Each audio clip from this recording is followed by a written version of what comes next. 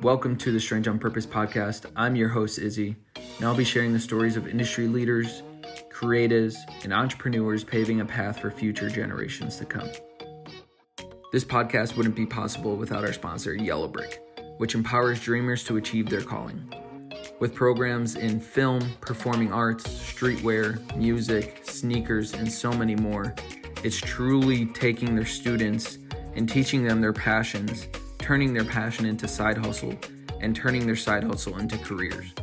So if you're interested, check them out at yellowbrick.co.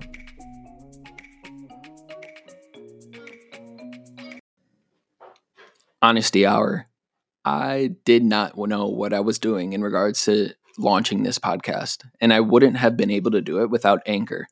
Anchor makes starting a podcast super, super easy and allows you to not only use their platform to distribute the podcast, but you can even go on your phone or computer and record and edit the podcast right on their platform.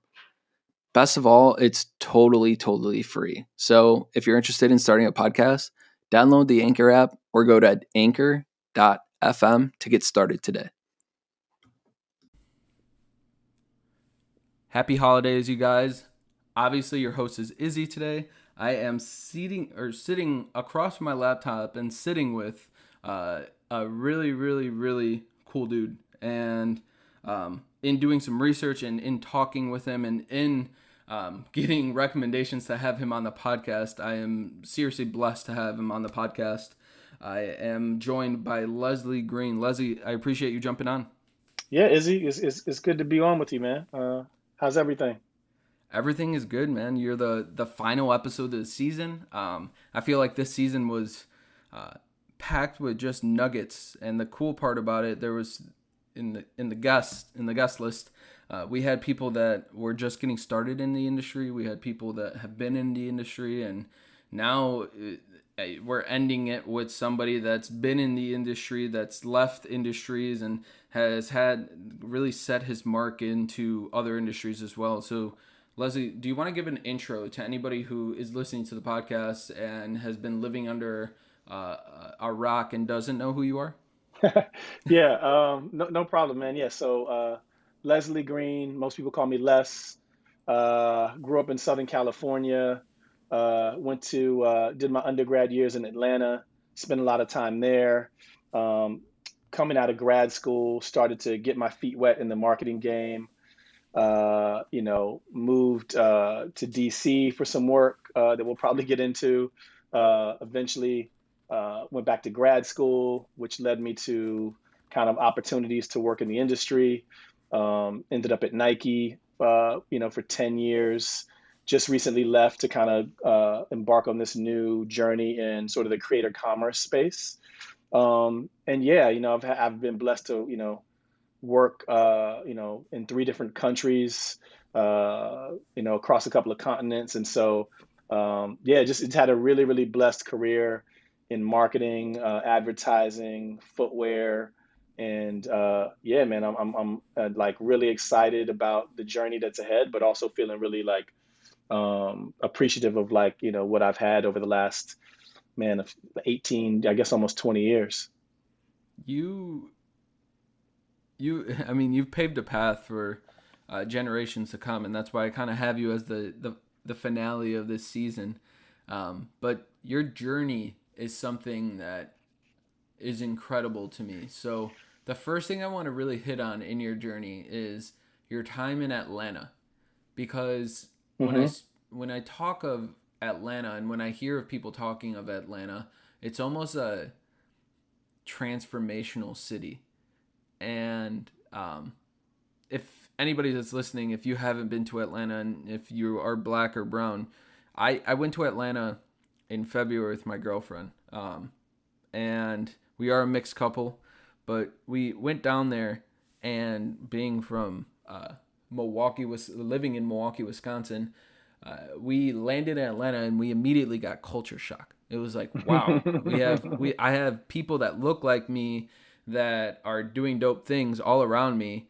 And it's not, there's other mixed couples, and it was crazy. So do you want to speak on your time in Atlanta and how it really kind of shaped you to kind of get started in your journey? Yeah, man, I think you hit the right word. It was transformative. So, I'm 44, man. So I've been around for a while. So I was a product of the 90s, different world, hip hop embracing HBCU sweatshirts. Like I was inspired to attend an HBCU. So that's and just the whole Atlanta vibe. So I moved there when I was 18, left LA. Yeah, and being at Clark Atlanta University and being in the city at that time in the late 90s, middle to late 90s was just that's when Atlanta's like golden era was kind of like forming, right? So you had Outkast being signed and like, Jermaine Dupri developing his record deal and some of like the staple restaurants and nightclubs just forming in formulating in Atlanta. So it was like a pivotal period, right? Um, and again, it was just young black kids and young adults just doing whatever they wanted and creating new things and like actually creating culture. So it was really transformative. um, I ended up transferring and going to Georgia State for a couple of years because I started to now kind of figure out what I want to do, and marketing was where I wanted to go. And so I was really ambitious, probably to a fault. And so like my senior year, I actually just started to go to school at night with like old people, and I had worked during the day full time. I got a marketing job with Georgia Power, which is, Hmm. is probably like the most boring marketing job you can have, right? It's like you don't need to market power, like you need it to live.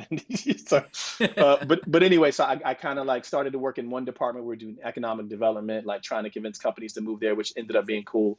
But either way, when I graduated, I was like, I am not going to do this, sit in a cubicle with these Gap khakis on all day. So I like kind of rejected going and getting an immediate job, which is like kind of the best thing that happened to me. But it was a function of me working that senior year. So I was kind of floating around, deciding I wanted to do. A good friend of mine, Carl Carter, and Kimbo Tom, they had an agency called GTM at the time that like their sole client was the Truth Campaign, which was a tobacco awareness campaign. But for anybody who knows the truth from back in the day, they took a very different approach than like the Dare campaign in the 80s, which is just trying to scare kids not to take drugs, right? So Hmm.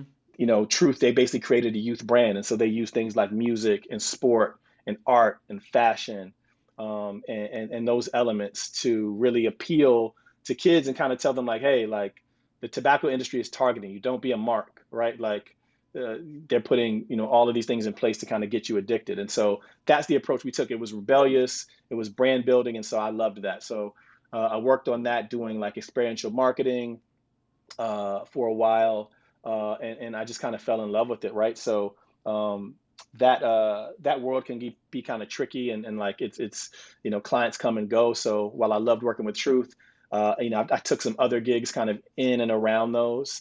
Man, I worked for Tropicana Orange Juice, Uncle Ben's, like literally going around the country doing sampling in front of grocery stores, and it was like at the same time, it was probably like, the ground floor of what marketing really is. It really informed how I thought about things because it was the one time or one of the instances where you're literally, in front of a consumer at the point of like decision making, right? It's like you're giving somebody a chance to taste something or see something or, play with something and then making a decision. So even in now I'm in these high level strategic roles and making all of these marketing decisions. I still think about those times that I was in front of a grocery store talking to a mom about not having to cook and using these Uncle Ben's bowls as a way to feed her kids. So it's yeah, those were the times. The times like that are like like you said, it's something that you remember for the rest of your life, and especially in marketing. And I think a lot of people that want to get into marketing wouldn't do what you did. They wouldn't go work for Uncle Ben's and get in front of people because we have a romanticized kind of thought process behind marketing. If I'm in marketing, I'm just going to be with influencers and surround myself with this, and that's what Hmm. it's going to be like. And for some people, that is their role, but for most people, it's getting started at Uncle Ben's and doing kind of the grunt work, and which shapes your career. And for the time that you spent at Uncle Ben's, like you said, talking to the mom, with the kids and everything like that, like what's going through your head Um, Did you take that as, okay, this is definitely going to be a stepping stone, or what were you kind of thinking this is a glass ceiling or something like that? no, you know what I was thinking, man? It was a couple of things. One, I'm a traveler and a nomad, just like that's in my DNA. So this opportunity to go around the country on somebody else's dime and talk to people and be able to understand different movements and cultures, like that was one of my big motivations. I wanted to spend 3 weeks in Chicago and see what that was all about. I wanted to go to New Orleans, go to Denver and kind of like it was a way for me to really understand the country at that time and like really understand these different movements. I'm also a product of like the golden era of hip hop. So, this is around the time that was like street teams and that sort of like music marketing was really big. And so I really saw a parallel between what I was doing and that. I saw it as just like really, really gaining skills, contacts, networking, and understanding the movements in different parts of the country. So that's how I looked at it. So there was no shame in my game, man. I'm a people person, so I'm always about like being on the ground level, talking to the people as much as I can. I love the mindset like that. Like I the nomad and the traveler sense of like I feel like a lot of people stay in the hometown or stay in the city that they are and they rep the city, which is great. But until you take yourself out of your comfort zone and really start to kind of encapture everything while traveling, you don't really know the world. So in your time spent, let's say your entire career, what's been the biggest thing you've learned from travel and overall, like with work and everything like that? What's been the one thing you've learned? I would say the most important thing I've learned is just like really understanding the idea and the concept of perspective. I'm a stubborn Aries, and so when I was a kid, I wanted to be a judge, and the only reason I didn't do that is because you had to go to law school. Like I just always thought my opinion was right. Like I thought I was like, I had the best sensibility, more morals, and so like I always wanted my opinion to be felt and heard, and so as a stubborn Aries, like you can sometimes get caught not really understanding from other people's perspectives. So it's something that I like was conscious of. So I constantly put myself in situations where I was meeting different types of people, different walks of life, different countries, different languages, and I just really respect those other points of view and opinions. So that's like the biggest thing is like, putting yourself in someone else's shoes and really being actively working on empathy and understanding those different perspectives is like one of the biggest takeaways. It's like one of the things when you know what your weakness is, you kind of overshoot it and over index. So it's something that I'm consciously conscious of. That's awesome. So take us getting back into your journey. Take us into the time between Nike and or Uncle Ben's and Nike. What Yeah, went so on there to kind of get you into that role? so as I said, I'm in Atlanta. I'm doing these different marketing tours, really having a great time. I go back and start working for Truth, doing some more work. And this was like a transition for me because again, like this is the time where like young black entrepreneurs are starting to really get their foot in the door through the agency world, right? Because corporations realize that they don't have the wherewithal or the knowledge or the connections to really touch their demographics. So they go and hire these agencies. So there was a renaissance period of all these agencies popping up, especially, the multicultural agency was really big at that point. So I'm like, okay, this is cool.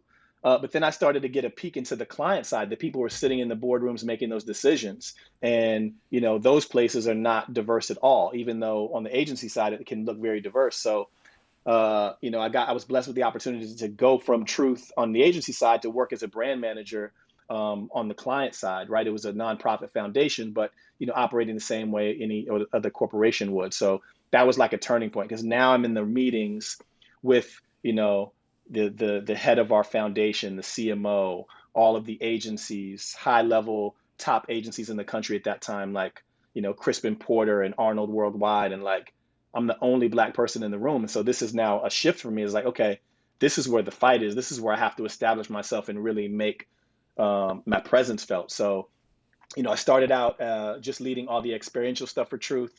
The person who brought me in left the company, so then I became kind of brand manager over all the above the line stuff and and experiential. So now I'm doing, TV spots and radio at the time, helped to start our digital presence. So now I'm like doing everything. And it's like, okay, this is where the work is. Now I'm a real brand manager and managing a brand from top to bottom.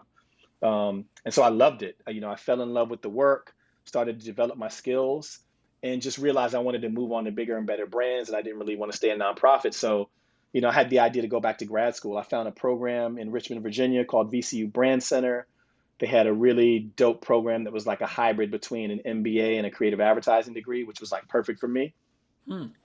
And I knew going and doing that, I was like probably not going to end up at, a typical CPG company or maybe some other sort of more traditional organization. But I knew that organizations that appreciate creativity and collaboration, like the Nikes, like the Adidases, Beats by Dre, places like that are where I would end up working. And I was willing to take that risk. So I started a relationship with a recruiter during my between my first and second year, which kind of just like even got me more excited about the opportunity working for Nike, which was like again number one on my list. Um, and actually, man, I became so obsessed with it. I would email recruiters, email contacts every single day, man. I was like literally willing to like forego my second year of school just to go work at Nike. Um, and it was just funny, man. Like the people were like, "Are you sure?" Like, I don't know if that makes sense. So I kept that relationship. Obviously, I finished school, and yeah, man, uh, it was right around the time of like kind of the financial crash of 2008, 2009. So Hmm. in February, I'm about to graduate, and I'm feeling good. I got my Nike contact. I'm interviewing for a brand manager role. I'm not even looking for other jobs, man. I'm like, I got this sewed up. And so in February, I had an interview scheduled, and I called. And like the front desk pulls up, and I'm like, yeah, I'm interviewing for this role. And they're like, oh yeah, the two guys you're supposed to be interviewing with have been let go today. And like my whole world collapsed. Oh Um, gosh. so they're like, yeah, there's a reorg. We just, let go 5% of our workforce. So I'm sitting here in a daze, like, what the hell am I going to do? And a few weeks later, they called me back and said, hey, we don't have a job for you, but we'll offer you an internship. Now, mind you, I'm in my 30s at this point because I went back to kind of school mid-career, and I'm like, I didn't really go back to grad school to get an internship, but I kind of said, screw it, let me see what it's about. I want to go on campus and see what all the fuss is about. So I did a post-grad internship the summer of '09. Was on campus, kind of fell in love with the work, the people, the team, the culture, and I was like, man, this is where I want to be. At the end of the internship, I didn't really have a job offer, so I went back to New York, with my wife and my kids. We were living in Brooklyn. And in October of that year, I got two offers on the same day, one from Wyden Kennedy to work as a strat planner on Nike, and one from Adidas to be a brand manager on Adi Originals. Huh. And it was great because it was like, I went back to school for a brand management job. So the Adidas job was like, that just made sense on paper. This is what I went to school for. It's what I've been fighting for. And it was on the table. But the problem is I'd spent those 3 months at Nike, and it kind of like, I was really sipping the Kool-Aid, man. So I signed the Adidas offer letter. I scanned it on, went to a Kinko, scanned it in, emailed it. And man, I could not sleep, dude. Tossed and turned all night. My wife was like, what the hell's wrong with you? I called the next day and withdrew my acceptance. And, Oh and I took, wow. and I took the Wyden job, man, because I just was like, that's what I want to be at Nike. That's what I want to work on. So, um, moved to Portland in January of 2010. Took the strat planner job at Nike, which I loved. It's one of the most fun jobs I ever had. No red tape, no bureaucracy. Like literally, people there just get in the room and figure shit out, which I love. And I was literally driving to Nike's campus like 3 times a week, presenting, creative, presenting strategies, and everybody like remembered me. They're like, "Well, you work for Wyden? We thought you worked here." And so like after 4 or 5 months, man, Nike was like, no, you need to come work here. And so luckily between Nike and Wyden, they were able to like work that out. And I went to work for Nike. And my plan was to do that like 2 years after I started. I was like, I'll go from Wyden to Nike, but it kind of only took 4 or 5 months. Wow, that is Yeah, crazy. yeah, So yeah. in the wow, there's a ton of questions I have there. So the first question, the education seems to be huge for you, and with the rise of people saying they don't need degrees or anything like that, if you can go back Yeah, It seems like you can, and I think I know your answer. But if you could go back, would you do everything the same?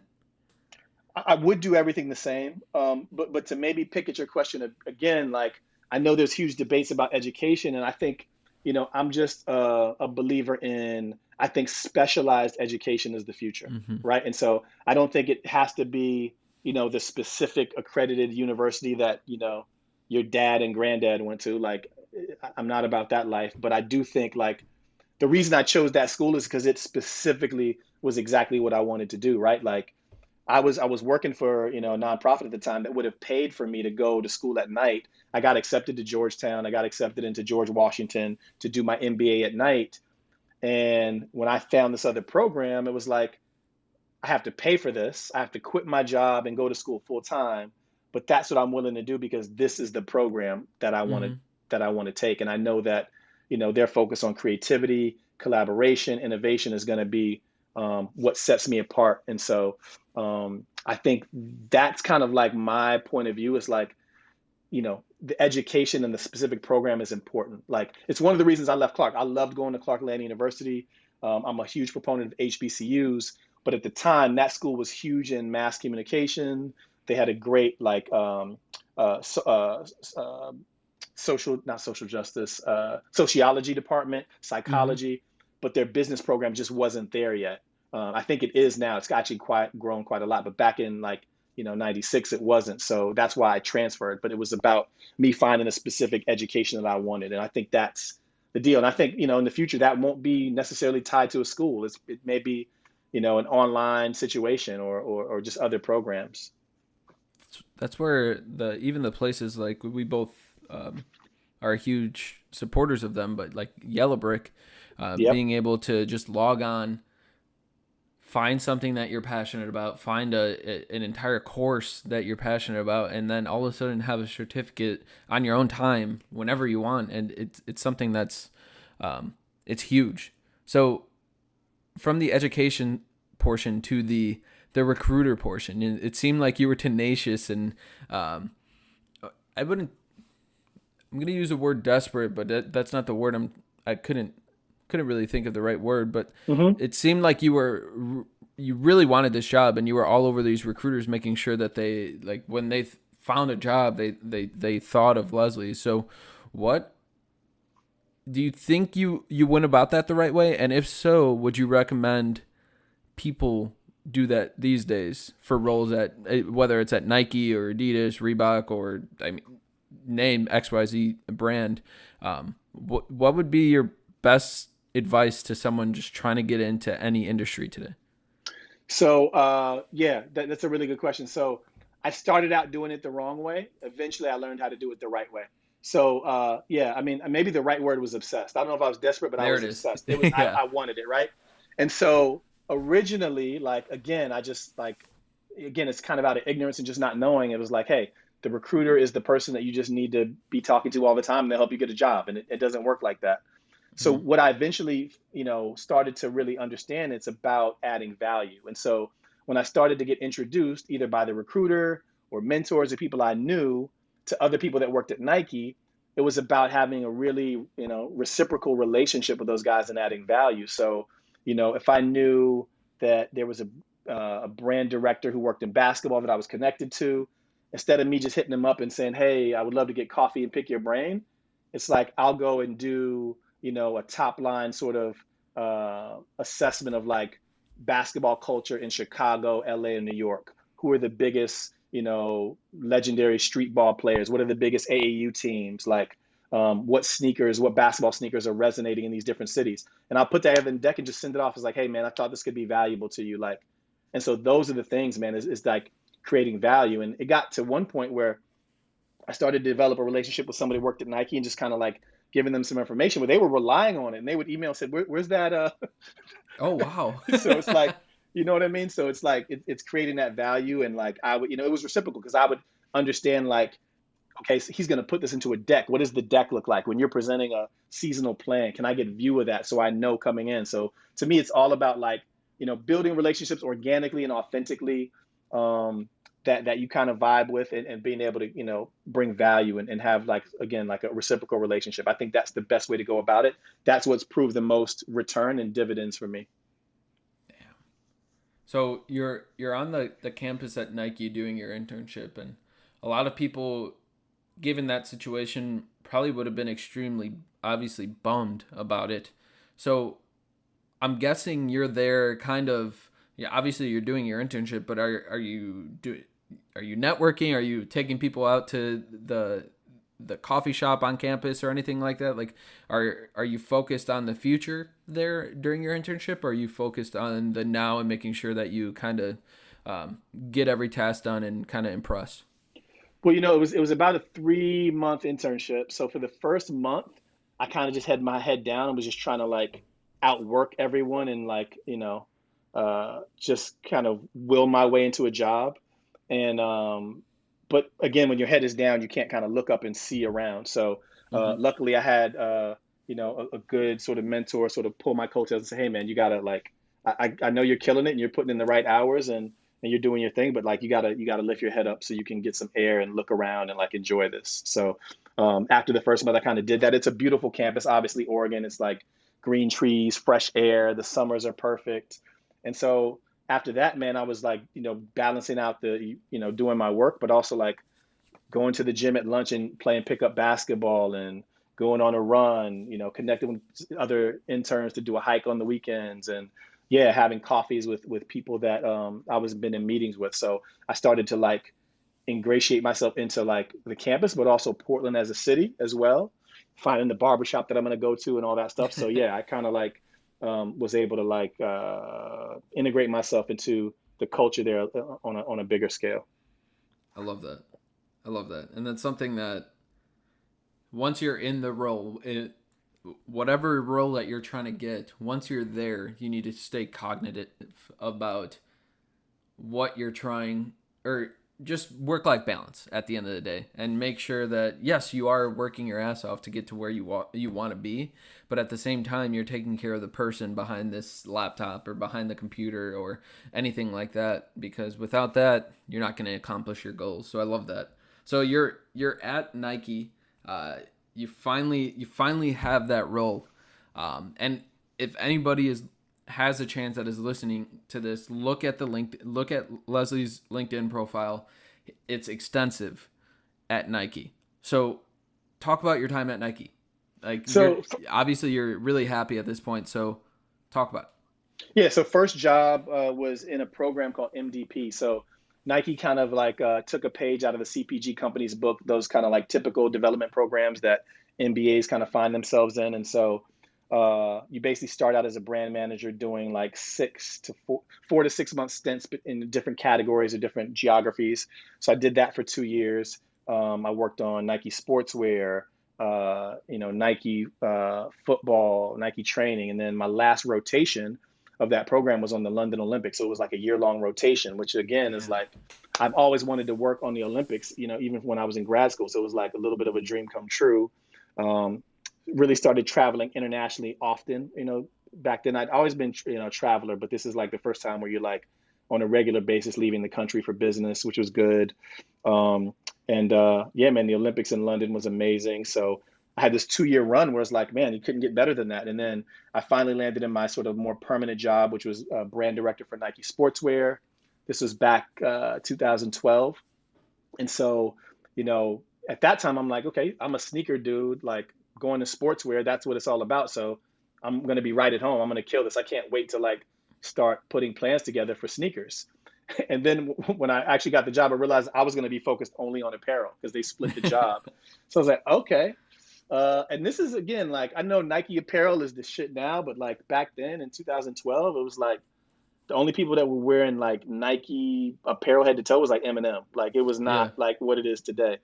Um, and so my first big project was Nike Tech Pack, which was driven really by our VP at the time and one of the heads on the apparel side, and just really transforming Nike apparel to be premium, real high quality, innovation, high price point, and kind of really changed the game. So, we took a completely different marketing approach than we had in the past to apparel, leveraged our athletes in a really strong way, and kind of, honestly kind of changed the landscape of athleisure, right? Like I say, I got to take some of the credit for all of these dudes that are able to wear their, tapered cuff sweatpants to work now because they don't look sloppy. So, that was a big shift for Nike Sportswear. And so I did that role for about 3 years, loved it, got to work across every different category because sportswear kind of, connects to every single part of the company. And I started to get a little bit bored and realized I wanted to do something different. I really had my sights set on international role and getting some time out of the country. So in my mind, I was like, I'll probably go to Amsterdam and work on EHQ, the European headquarters, for a role there. And man, one day I came into the office and my boss at the time was like, well, no, one of the leaders that I knew at the time told my boss that he wanted to talk to me, and they offered me a job to run the marketing department in South Africa for Nike Africa. Huh. And I had never set foot on the continent. I've always been really intrigued, just based on like, research that I'd done and just obviously the connection that sort of, all people of color in the States have to the continent. And man, like without even thinking about it twice, I was like, yeah, I'll do it. Like I'm ready. And then I had to go home and, convince my wife that it was the right thing to do. And we made our way to Johannesburg, man, a few months later. And um, I would say if that was probably the most transformative time of my life. Like Atlanta, like that's kind of where I grew up and like transformed me as a person. But like, man, that time in Johannesburg, like it was probably the biggest, if not, you know, maybe the most transformative period of time for me. Going into a new job, a new role, the biggest team I've ever managed. I think I had 35 or 40 people that I was managing. Um, and you're still I know Nike. I'd been at Nike for 4 or 5 years at that point. I know the brand, I know the consumer. But when you go to a different country, it's different. They think about Nike in a different way. Um, in South Africa, it was interesting because Nike was really only looked at as, for the most part, a lifestyle brand because they Hmm. didn't have the benefit of like the 80s and the Olympics and the running because, pre-apartheid, Nike didn't sell in South Africa. So they only started selling post-apartheid, which it was like we're already a sportswear brand at that point, really, slanging Air Maxes and Air Force Ones and stuff. So it was an interesting dynamic, but yeah, man, just like really getting it was the first time that I really consciously like ingrained myself into a culture like completely like from top to bottom, like wanted to really understand everything there was about the country and the people and where they come from and the history and you really start to realize, and then I started to expand my mind outside of South Africa and just realize how much potential and creativity and resources exist on the continent that people just don't know about and that are Hmm. getting mined by countries all around the world. It's like it's the key to everything, man. Africa is the future for sure. And just in the short 2 years I was there, you could easily see it. Damn. So you mentioned in the beginning of the podcast, you mentioned that you're a travel junkie, you're a nomad. So you go to South Africa, you have this amazing time, and you see an opening in Mexico, and you say, you know what, screw it, or what happened there? No, man, no, man. They had to pry me away. Like I was not ready to leave Africa again. Like I immediately felt home. I built a network and like a family there, basically. And then my family loved it, and so I really didn't want to leave. But again, as I told you, I think I'm super ambitious, and so at that time Nike was reorganizing to be focused on key cities, and so Mexico City was one of the 12 key cities around the world. So it was just going to be a big focus moving forward. It was a bigger job, bigger paycheck. And so my GM, who was my GM in South Africa, had moved to that role. So he kind of wanted me to bring me along. And at that time, the family had been away from the United States for 2 years. And so Mexico City is obviously a little bit closer to home. So it made sense for them, even though they really enjoyed Africa. But, being away from family is tough. Hmm. So it just made sense. Like again, I won't say that it was an easy decision. I was like, I really wanted to stay in Africa, but it felt like the right choice at the time and the right move. So that's why I took the role, and it ended up being really great professionally. Right, it was a bigger, job, a bigger team, more focus from a key city standpoint for Nike. So I got to do a little bit more, bigger budgets, bigger initiatives. So career-wise, it was a great decision. Did you know Spanish at the time, or did you have to I learn? so I knew a little bit. I took Spanish many years in elementary school and in high school and even junior high. So like my vocabulary was actually really solid, like Hmm. understanding individual words. The conjugation and the tenses was always a problem for me. But my first 6 weeks, I took like an intensive Spanish.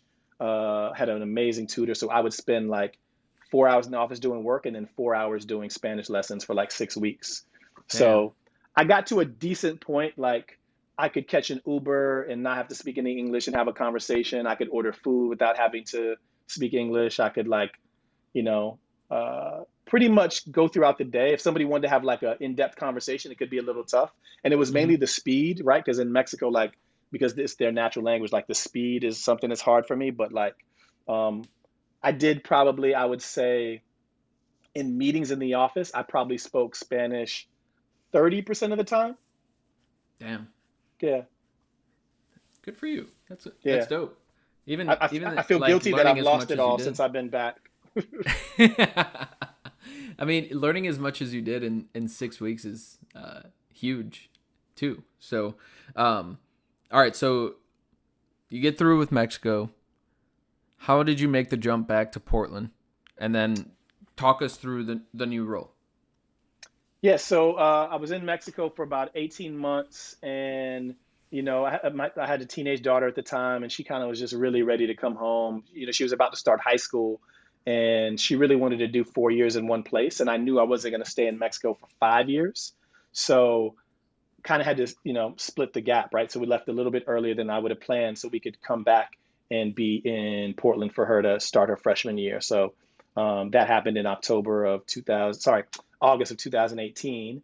And so in figuring out what role I was going to come back to, it was kind of up in the air because it was kind of like a sudden change that I'd asked for, and so they weren't really ready for it. So um, a friend of mine who was in the role that I took was leaving to go to Amsterdam, and it just made sense that I kind of take on that role. So we talked to leadership, and that's the role that I ended up taking. And so that was when I went to go lead Nike ID, or as it was formerly known as Nike ID, now known as Nike by You. So I was excited about it. Is because I didn't want to just go back to a regular brand category role. I had done that before.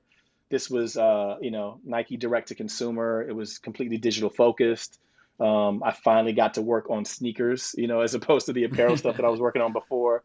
So it was a perfect fit, man. It was really entrepreneurial because even though it's a service for Nike, kind of operates as a business unit, Hmm. and they were in flux, right? It was transitioning from Nike ID to something new, and so being a part of that transition to help establish Nike by You as the kind of the new branded service proposition and really elevate the game through a bunch of dope collaborations and really getting into the experience. And that's what I loved about it, is I wasn't just doing marketing. It was looking at Nike by You as an experience. How do we improve it, the product, the service, and how we talk about it all at the same time? Because that's the we can't market our way out of problems, right? Marketing is an element that complements a good product and a good service. And so being a part of developing that was really dope, and I loved it was good, like, to look at it from an enterprise standpoint, not just a marketer. Yeah, that's dope. That's super dope. So Teespring, what is it? What do you do? Yeah. So yeah, in September, I left Nike after 10 years, a really good run, to lead the marketing team as vice president for Teespring. And the way it came about, man, while I was at Nike, in the Nike by You role, we started to dip our toe in what I guess I'll call creator commerce. So we started, piloted a program. We would go to different cities and find, I guess, what I would call like micro influencers, Yeah. who had like a community and a following and love sneakers. And so we would give them the Nike by You platform. They would develop, a dope sneaker. Um, we would give them like a storefront that was connected to Nike.com, and they would literally have a drop where they sell that sneaker or promote that sneaker to their micro communities, to their people, Yeah. and sell it for 2 weeks. And they would sell like anywhere between 300 and 500 units.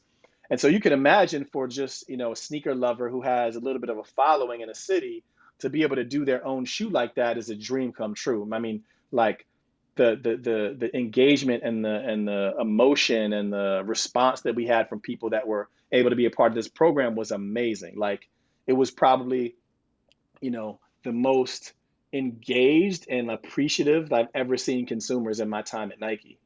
Um, and so I just fell in love with that, man. I just, I saw that as the future of where this thing is going. Like, big brands are never going to go away, but I think the idea of, people on the ground and, people that are making their way through, whether that be social media or other ways, kind of being the future of how consumers start to see and make decisions on what they buy. I just see that as the future of where things are going. Like commerce is going to be Hmm. social and it's going to be more, creator driven, as I would say. So I really, that little taste I got during the pilot, I was like, I really want to work in this space full time. And that coupled with, me kind of hitting the 10-year mark at Nike, it just felt like something that I should explore. So I started to look at companies that were in that world, and obviously Teespring was one of them. So I started to reach out, have conversations, and it was just serendipitous that they were looking for somebody to build their marketing team at the time. And of all the companies in that world, I felt like they had the most potential. And yeah, so we had the conversations. They progressed really quickly, and ended up accepting a role to be their VP of marketing. Damn, that's super dope, and it is the future. I think, especially with the rise of the TikTok creator and every other platform. I think it's truly the future. So what would be your number one piece of advice to creators right now, or creatives? Uh, Number one piece of advice um, is I would say consistency and Mm. ownership. To me, a successful creator or people that I love and follow as creators, it's about consistency. Like, it's not about doing everything perfect, but it's about consistent output. Whatever that consistency is, right? Because that's going to be different for a blogger, to a fashion designer, to a writer. But whatever that cadence is and that consistency, I think that's super important because that's what not only sharpens your skills, but also I think builds your community, right? Is that that dependence on what your output is. So consistency for sure, and then ownership, man. Like this is a time where it's gonna be even more important for people to hold on to their intellectual property and to their creative. And so I think that ownership piece and protecting your creativity is super important. I think those are the two biggest pieces of advice I would give to anybody that's in that world. Okay, another question. What would be the another number one? What would be your number one piece of advice to someone trying to get a job at Nike? Um, I would say the number one advice is, you know, become a subject matter expert.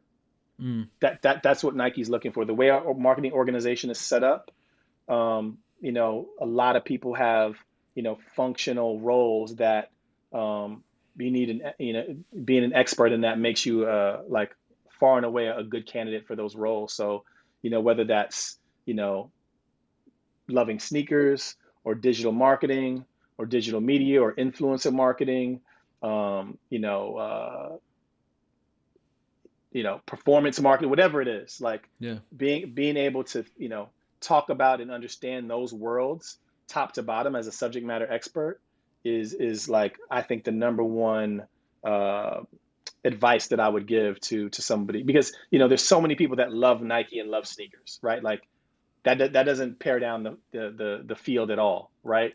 Then you have people that are super persistent and really getting after it, and that's another layer. But again, there's still a lot of people that would qualify. So I think when you add that subject matter expertise to it, is another part, and then also like um, showing by doing. I would say like Mm, at the hmm. later half of my career, I always started to gravitate towards candidates that showed and proved what they were doing, right? So if you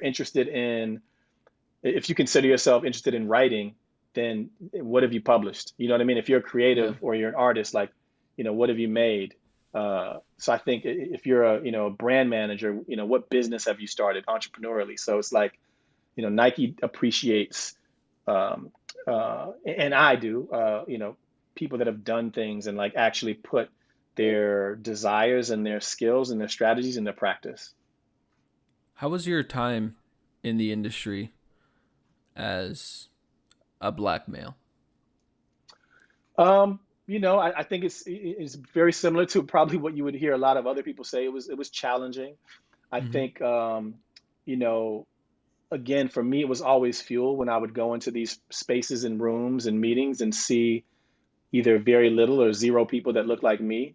And so it always made me want to, represent myself in the way that I thought was appropriate, being prepared, being knowledgeable, being, culturally connected. Like those are all the ways I always wanted to show up.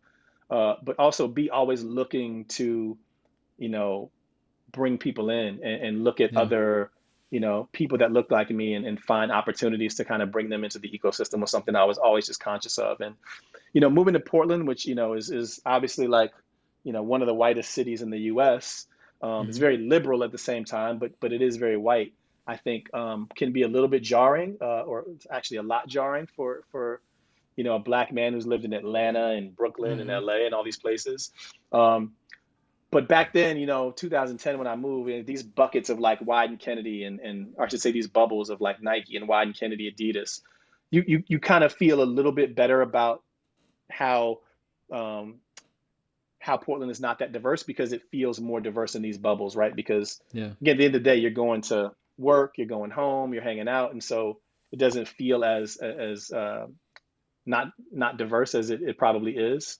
Um, so that helped a lot.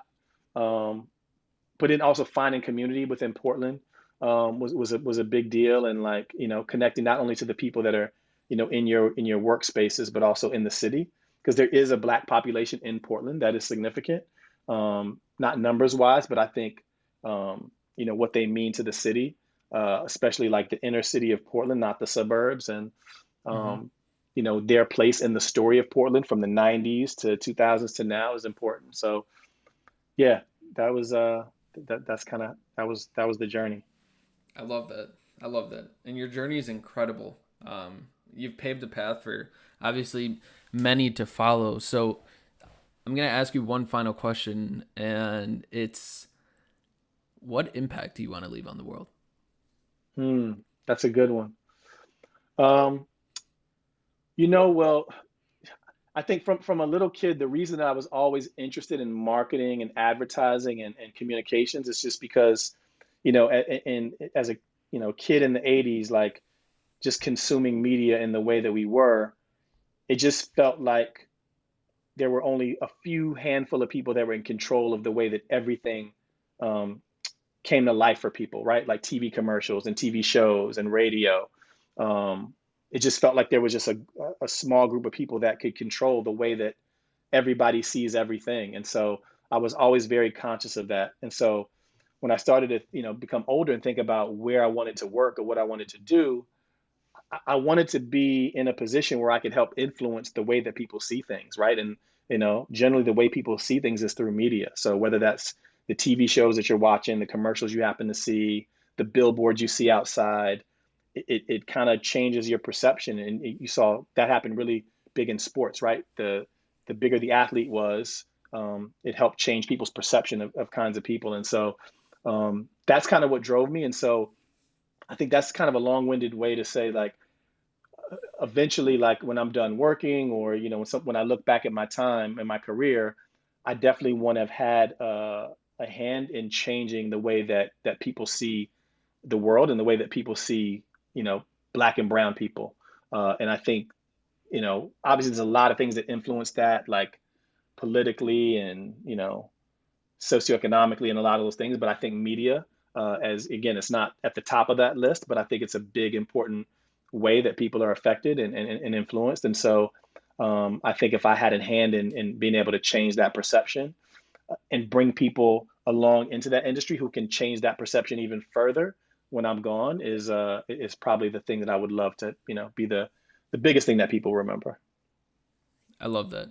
And I think you're well on your way. I think there's just in your journey and hearing that story and hearing that ultimately you're not finished, and you're opening doors to for generations to walk through for hopefully years to come. So Leslie, I appreciate you jumping on the Strange on Purpose podcast. Yeah, thank you. Thank you, Izzy, man. I really appreciate it. Great conversation. And yeah, man, would love to keep in touch. I'm a fan now, so I gotta keep listening to the next guests. Appreciate you, man. We'll talk soon. All right, take care. Yo, thanks for listening to today's episode. Again, I want to thank you for listening to the Strange on Purpose podcast.